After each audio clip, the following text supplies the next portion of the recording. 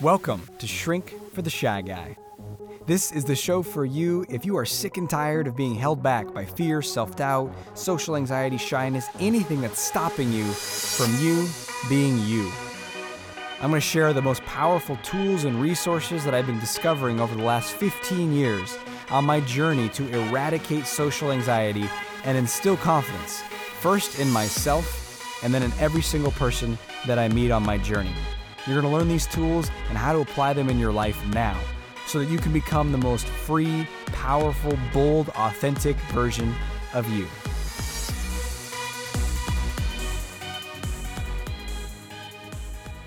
Hey, welcome to today's episode of the show. Today we're going to talk about boundaries. Oh yes, everyone's favorite subject.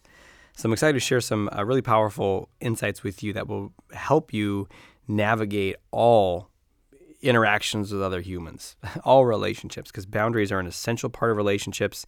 And, most people have never even studied them or know much about them. Or if they have, it's often a little bit clunky and not as effective as it could be. So not only are you going to learn about boundaries today, but also how to do them a lot more skillfully, which I think is really the next level of being able to create harmonious, effective relationships, whether it's for work or in your personal life or in your love life. So, if you are benefiting from this show and if you found it useful, I would love if you'd be willing to go to iTunes and give this show not only just a review, the stars, probably 5. Yes, you decide. But then actually write a few sentences about what you're learning, what you're benefiting from, what value it's bringing into your life. Because one, I love hearing about the impact that this show has on people, and that keeps me fueled, because I'm here. I am talking to nobody in a room, but I'm not. I'm talking to you. And when I hear back from you and I can read that information and feel the impact, then I'm inspired to keep doing this. Been doing this show for, I don't know, 6 years now. What? I know. I'm still going, still kicking. So I would love to connect with you in that way. And it supports the show so more people can find it, because there's a lot of people out there who are suffering in silence, suffering alone. They feel disconnected, separate, less than, don't want anyone to know about their social anxiety or self-doubt. And, we're here to connect with each other and help and support. Speaking of that, in addition to going to iTunes to give it a review, also, if you're not a part of my Facebook group called Confidence Warriors, I'd love to invite you to join there. That's a cool way to stay connected. It's free. You have to get approved though, but you just go there to go to Facebook and do a search for Confidence Warriors, and then we could join in. And there's a great community there, and people are sharing and posting, and just a fantastic way to know that you're not alone. Okay, so let's talk about boundaries.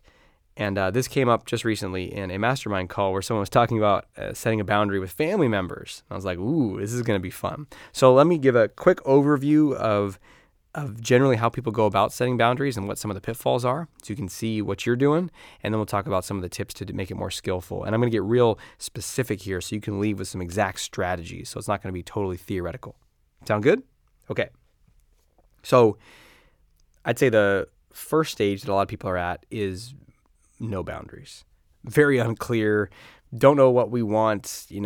How much should I talk to this person? Well, however much they want to talk to me. Someone gives you a call and you're like, I got to give them a call back. Oh, someone texted me. Okay, I got to text them back right away so they're not upset with me. Okay, what does that person need? Okay, what is that? And we're just sort of operating reactively to whatever the demands of other people are. That's life without boundaries. Does that sound familiar? Oof, I know. I lived there a long time, and it's very unpleasant. And I can fall back there when I'm stressed. We'll often default to that. If a history of being a nice person, when you get really stressed, you might go back to being extra nice and feel this obligation, this urgency to get back to people, or they're going to be upset, or they're going to be mad at you, or you're going to be failing, you're going to be a bad person, you're going to get abandoned. So that's life without boundaries, and it sucks. Then what happens, and if you're in that space, you absolutely have to read my book. Well, first of all, keep listening to these podcasts. That will help you. But also listen to my book, or download it, or read it, whatever. It's called Not Nice. And I don't even remember the subtitle, so I can't tell you it, but just look up Not Nice by Dr. Aziz. And that's going to be about really how to discover who you are and what you want, and how to start living life on your terms and being able to say no and ask for what you want and stop being such a nice, pleasing, afraid of conflict person. So super valuable.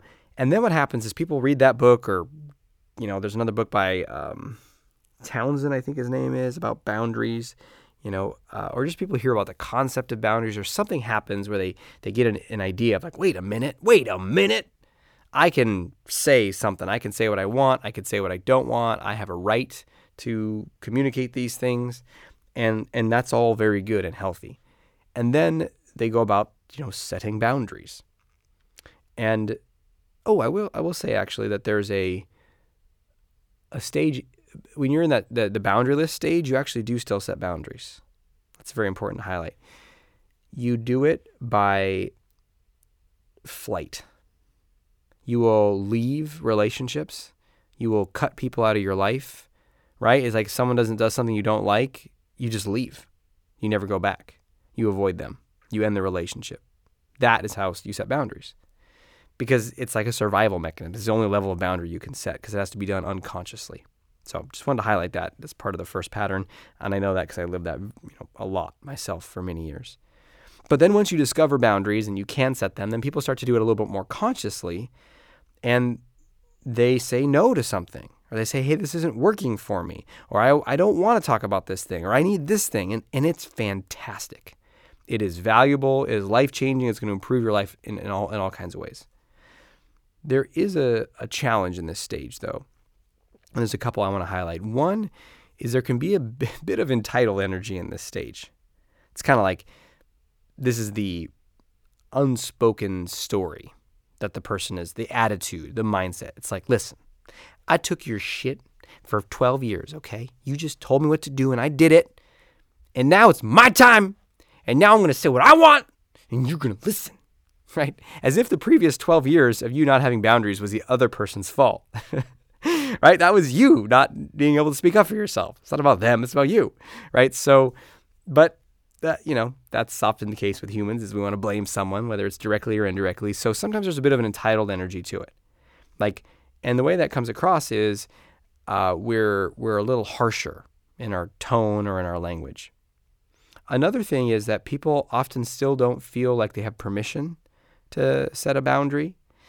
And so they do it, they still feel guilty or afraid. And when I say setting a boundary, in case you're like, what exactly does that mean? A boundary defines where someone can or can't go, right? So you're hiking along in the woods, and then you look over to your left, and there's a barbed wire fence. It says, property of cattle rancher Bob. And you're like, okay, there's a boundary. I can walk on this side, but I can't, unless I want to climb that barbed wire fence and potentially bear the wrath of shotgun-wielding Farmer Bob. So I'm not going to go that way. There's a boundary there. Right? And that is what we do in relationships. Very obvious example. Most people have a boundary in their romantic relationship that says you're not going to sleep with someone else. Now, you could have different relationship styles. Someone could have a polyamorous relationship, in which case they don't have that boundary, but they have other boundaries. Then instead of having one simple, clear boundary, it says don't sleep with someone else. They have like 17, weird, twisting barbed wire fences. Like, okay, we can listen. Are they the primary or the secondary? Okay. And do you guys what level? You can have a date. Can you kiss? Can you hold hands? You can hold hands, but you can't kiss. Okay, you can kiss, but you can't, no pants on, okay? When you can make out, but whatever. So then you get to sort that out yourself, and if you want to play that way in that kind of relationship. So, but those are the boundaries, right? And in a more kind of, I'd say, common relationship pattern, it's just like, hey, we're monogamous. So the boundary is you don't sleep with somebody else or even really do anything sexual with somebody else, right? That's kind of a common pattern in romantic relationships. Another boundary might be, you're in a work meeting, a work environment, and there's a boundary against someone, I don't know, yelling at somebody else in your workplace. It's unheard of. You don't really see it, right? So when someone does that, it would be like, whoa, dude, what is the person doing? So those are some examples of some boundaries. If you do not have boundaries and you don't assert any boundaries, then people can treat you however they want. So someone could yell at you, someone could cheat on you, someone could do whatever, and you're just like, well, okay, right? So we want to have boundaries. And you do want to, that sense of entitlement isn't a problem. When someone traverses over a boundary, you're going to feel upset. That's the emotional information and data coming your way, right? So if someone does do something that betrays your trust or treats you poorly or whatever, crosses some boundary, you do want an internal response of like, hey, what the fuck? Like anger, disgust, upset, hurt. These are good. Like negative emotions and positive emotions is the worst title we can put on things. The emotion is data. It could feel bad, but that doesn't mean it's bad to have that experience. It's actually much worse to have someone mistreat you and not have a emotional reaction to it. That is a classic, result. Typically, if someone has an ongoing history of abuse, whether it's physical or verbal or sexual, those people as they grow into adulthood, they don't have an alarm bell that goes off when they're around somebody who's doing something fucked up. And that's a problem.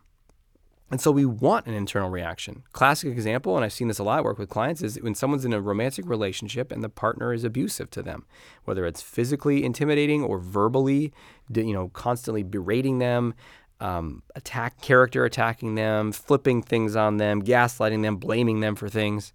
And I just hear a little bit about it. I'm like, well, that's pretty fucked up. And they're like, yeah, but I just maybe they're right, and I don't know what I did do that thing they said I did, so therefore they should berate me for 3 hours straight. And I'm thinking, no, if you were in like a more healthy relationship, like no matter what someone does, it doesn't warrant that kind of behavior. So you want a reaction. And then you do want to feel entitled to, hey, I can stand up for myself. I can set a boundary. I can speak up for myself. So there's nothing wrong with all of that. And then you want to start doing it. And you're going to go through this phase that's kind of messy and clunky. That's a little bit, boom, laying down the hammer. No, we're not going to talk about that subject at the dinner table. No, I'm not going to go spend time with your brother-in-law. He's a jerk. Whatever. It's way better than not having the boundaries. So you need to go through that stage. If you're trying to jump over let's call it stage 1 would be no boundaries. Stage 2 would be asserting boundaries. And then stage 3 would be asserting boundaries skillfully. Right? You can't jump over stage 2 where you assert the boundaries. Like, well, I want to go from like not doing them all to being extremely skillful at it. That's like saying, I see this all the time. We want to bypass the work. I want to go from not being able to sell anything to being like a master influencer salesperson. But I don't want to do all like the clunky, awkward, get rejected and drop the ball and not do it well. That stage, no thank you, right? We want to avoid the messy stage. And that's part of the problem. You got to go into the mess. Embrace the mess. Yes. Because life is messy, isn't it? Relationships are messy, especially interpersonal communication. It's the messiest thing. So how do we get more skillful with it? But I'm going to share some tips with you in just a minute, but I really want to, more important than you leaving this episode with some strategies on how to be more skillful, is a sense of determination that you're going to start asserting boundaries more in your life. And it's okay if they're clunky. It's okay if they're, you'll work it out. You'll find your way through it. Sound good? Okay. Now let's talk about how to do it, some tips on how to do it more skillfully. And, doing it more skillfully is not a problem. It can actually be better, because if you're a little bit more skillful, then you get more positive responses, or you feel a little bit better as you do it. That's going to lead you to want to do it more, right? Like, I don't know, let's say it's a dating example. Knowing how to connect with someone or ask them out more skillfully is useful, because you still are going to get rejected along the way, but it feels better than kind of going in messily and getting rejected a bunch. I mean, that's good for you in some way, builds your rejection tolerance, but doing something more skillfully is always helpful. So how do we do that? Well, if you watch someone who's very skillful with boundaries, you don't even necessarily notice that they're setting a boundary, and neither does the other person, right? It's more subtle. It's more skillful. So here's a few examples. Let's say, this came up recently in one of my mastermind programs. Let's say a family member has an agenda for you. This is a client where his parents have an agenda for him. They want him to get married. He's of an Indian descent, and his parents are Indian parents. And if you either are Indian and have Indian parents or Pakistani parents or know anyone, then it's, not all, but common to have like all right, so here's the timeline. You're 3 years behind on the timeline. The timeline is, get this, secure this job, get married, have children. And there's a whole progression in the parent's mind, and the person's not doing it. They're like, let's lay on the propaganda campaign. So, he talks to his parents, and they're almost always bringing up his marriage status, which he's not married. He's single, and, he should be married. And so we're bringing this up, and he's kind of like, this doesn't work for me, and I need to tell them that I don't want to talk about this with them. And so I asked him, have you said that to them before? And he's like, yeah. I was like, did it work? He's like, no. And I was like, I can see that, right? Because the parents have in their mind, like, all right, my job as a parent is to make sure that my son gets married by X date. Now, whether you agree with this or you don't agree with it, you think it's right, you think it's wrong, it doesn't matter. That's the parent's worldview, right? So you can judge it as wrong and bad, but that's not going to stop it from happening. So they're on a mission. And so when the son says, hey, I don't want to talk about this, that's just an objection to overcome. That's like, oh, yeah, great. Okay, anyway, here we go. Let's keep talking about it, right? Or, okay, let's ease off for today. We'll get him on Thursday on the next phone call. Right? So he needs something more skilled. So, and this is in general, anytime you're talking to somebody and they're talking about something you don't want to talk about, you could say like, I don't want to talk about that anymore, okay? That's one level. That is a boundary, right? But notice how it's got this edge to it.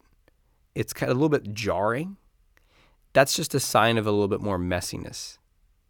Now, maybe that does come up because they've crossed over a boundary that you set multiple times.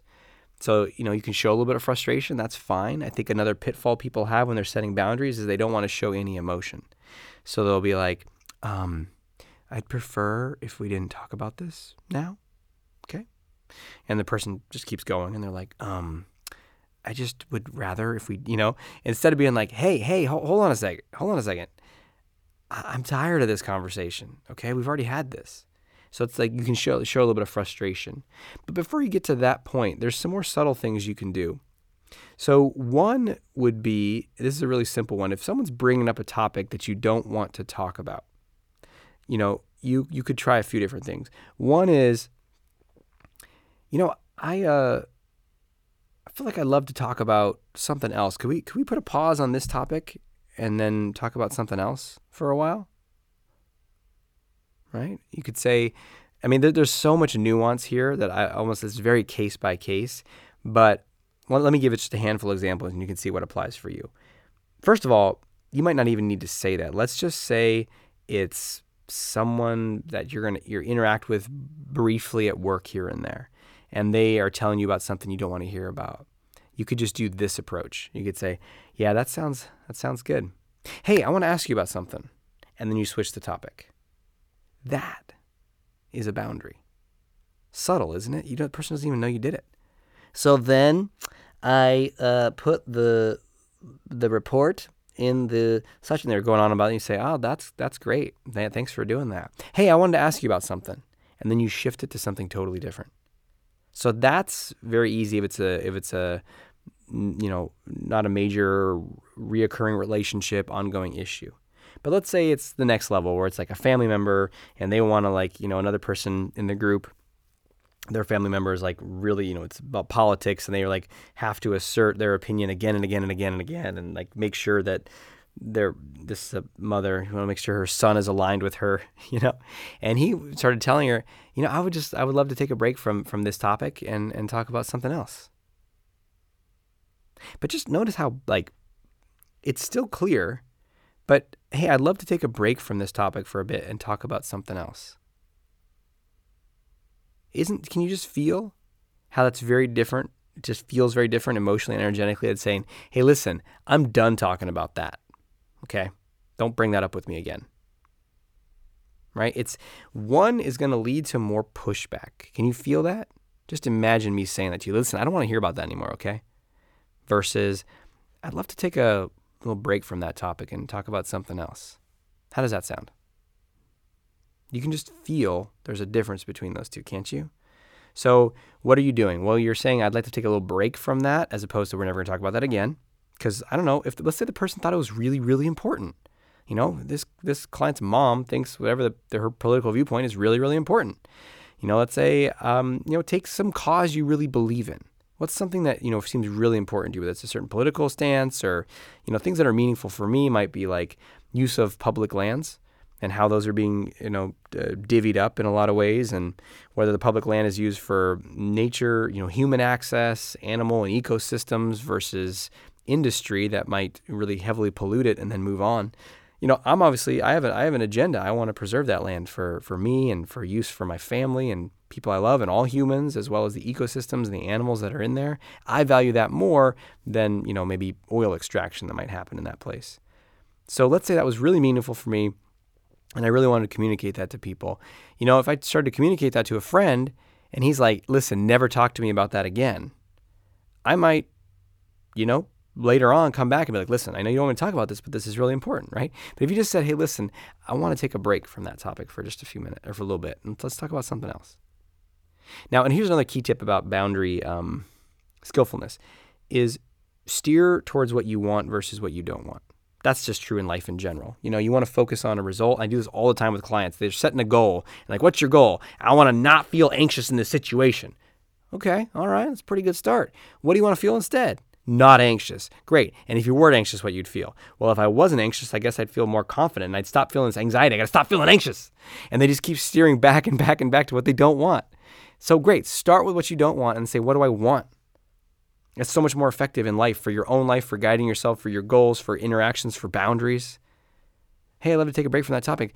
I'd love to talk about something else. What I'm really curious about is this. And then bring in, what do you care? Where do you want to steer the conversation towards? I don't want to talk about instead? And so when you're thinking about setting that boundary, say like, what is it that I really want here?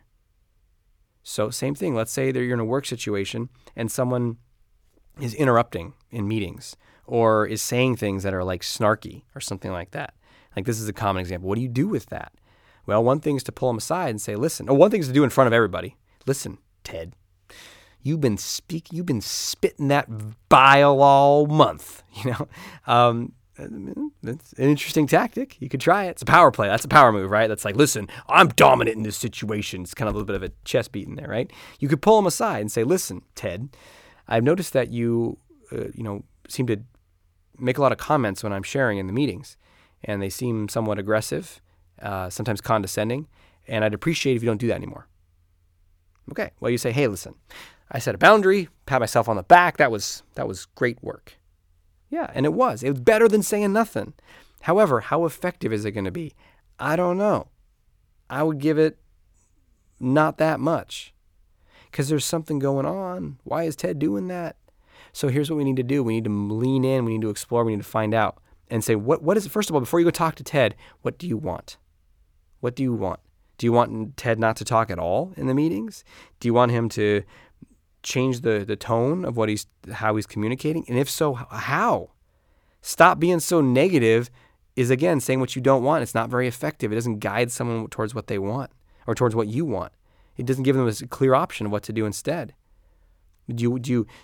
Is there value in what he's saying, though? Is he bringing some constructive ideas or feedback, or at least highlighting something that's important? So what is it? And this is for the case of example here. Let's say you would prefer that he spoke up, and like he didn't interrupt you. So waiting. So what is it? Again, I don't want you to interrupt me means what? What do you want? What I want is for him to wait till I'm done talking, and then he has a turn. So we speak in turns. That's what I want. And I also want him to highlight the criticisms in a form of what's going to be constructive. So instead of saying what's not going to work, maybe highlighting what he thinks is not going to work and sharing what he think could work better instead, right? These are just, I'm kind of pulling these examples out of a mixture of things that I've helped clients with. So then when you approach Ted, and you pull him aside and you say, listen, Ted, and you do the Darth Vader grip on his throat. You say, if you say one more thing in those meetings, Ted, are you looking at me, Ted? And then you take it to the next level where you get two of your friends to take Ted up to the 17th floor of the building and put him over the railing, holding him by the ankles, and say, not interrupting so much now, are you? No. Okay. Anyway, what you're going to do is you can go approach him, in between things and say, hey, Ted, there's something I wanted to talk about with you. Is now a good time? And Ted says, yes. You say, great. I noticed in the meetings that there's a pattern that I've seen over the last month or so where when I'm communicating, I'll notice that you'll jump in sometimes and have ideas that you want to share. And I noticed that the tone of those ideas, I perceive them as critical or sometimes naysaying. And what I wanted to do is talk with you about that for a few minutes to see if we can come to a solution that's going to work where I can feel more able to communicate my ideas clearly in the meetings, and you can still feel like you can speak up. That's what I'm going for in this conversation. And so there's a lot. I could break this down for a long time, but what I'm doing there is I'm connecting with him and I'm setting the stage of what I want, what I'm steering towards. My languaging, I'm not phrasing things and blaming terminology about he sucks and he's bad and he's doing these things. So there's a lot of subtle stuff in there, and you can just even rewind and re-listen to that a few times to get a sense of how you might communicate in little ways you could upgrade your communication. And let's say he's open to that, then you could say, great. So I notice that sometimes in the meeting, and here's the thing, it's very, even if it does feel like it's always, it probably isn't always and never, almost isn't. I guess something could happen always. The sun always rises, But in terms of human interactions and patterns of communication, it's probably not going to be an always. That's our mind, making it extreme. So if you use language like you always interrupt me, Ted, always is going to trigger defensiveness. Always and never equal defensiveness. And they're probably not even true. That's why they're triggering defensiveness. So I would say something like, I noticed, and that's your magic phrase, or I noticed that sometimes during the meetings, when I'm talking, you'll jump in. And my preference would be for you to not do that, not interrupt, and instead, remember I'm saying, where do I want? And instead to let me finish so that we can communicate more. And then you can still speak, but wait till I'm done so we can speak in turns. Is that something that does that seem like that would work for you? Or is that something you notice? Like maybe he doesn't notice that he's interrupting me. He doesn't think he is. Like find out. So you can find common ground. Does he see it that way? Is he willing to shift that? Right? So you see we're getting into that one. And then the next one is going to be about when he does speak up, how does he speak up? And say, no, and then again, you can steer it. I notice it's more like this, and here's what I would prefer. So you getting fired up? You getting fired up to go skillfully set some boundaries? Where might you what are you learning from this episode? This was a very specific, a lot of detailed examples. What are you seeing for your own life? Where might you apply this? Okay, great. Now what I want you to do is let's find a place to really apply this with your action step.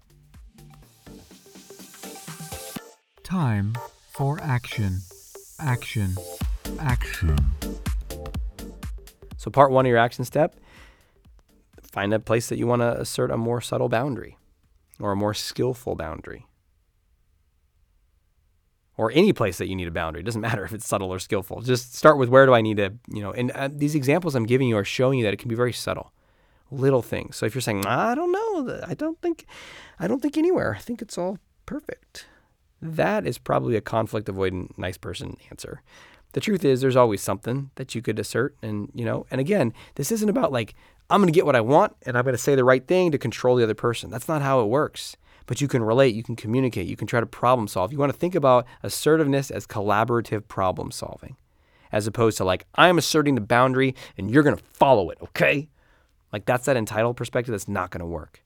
But hey, we want to collaboratively solve this problem. So what's a little tweak? What's a little upgrade that you could have in a work relationship, in your love life, in a romantic relationship, with a friendship, with family members? Okay, so you got that in your mind now. I'd like you to like think about the exact scenario. Think about like, what is it that I want? And then practice a role play. That's the action step. Practice a role play. You could do it on paper, back and forth. That's moderately effective, way more effective to enroll a friend. And, this is the kind of stuff that I do in my mastermind program all the time, where we actually real time do the role plays, because the truth is, the likelihood of you going out and enrolling a friend to do this is just typically, I'm not saying this is for you, it's typically low. People hear that and they're like, yeah, totally. That sounds like a good idea in theory. Hell no, I'm not going to do that. So I would really encourage you and invite you to do that. And of course, if you're interested in putting yourself in an environment where this stuff doesn't just become theoretical, it becomes practical, and not just once in a while, but weekly, so you really transform over the course of 12 months, then definitely find out more about my mastermind program. You can do that by going to draziz.com, draziz.com, and clicking on the coaching tab of that page, and then just you can apply to learn more about coaching and find out about all that stuff. So what I really want for you to do is to leave this episode with assertiveness in mind, with action in mind, and to go apply what you learned. Fantastic, because when you do that, that's when your life's going to transform. Until we speak again, may you have the courage to be who you are and to know on a deep level that you're awesome.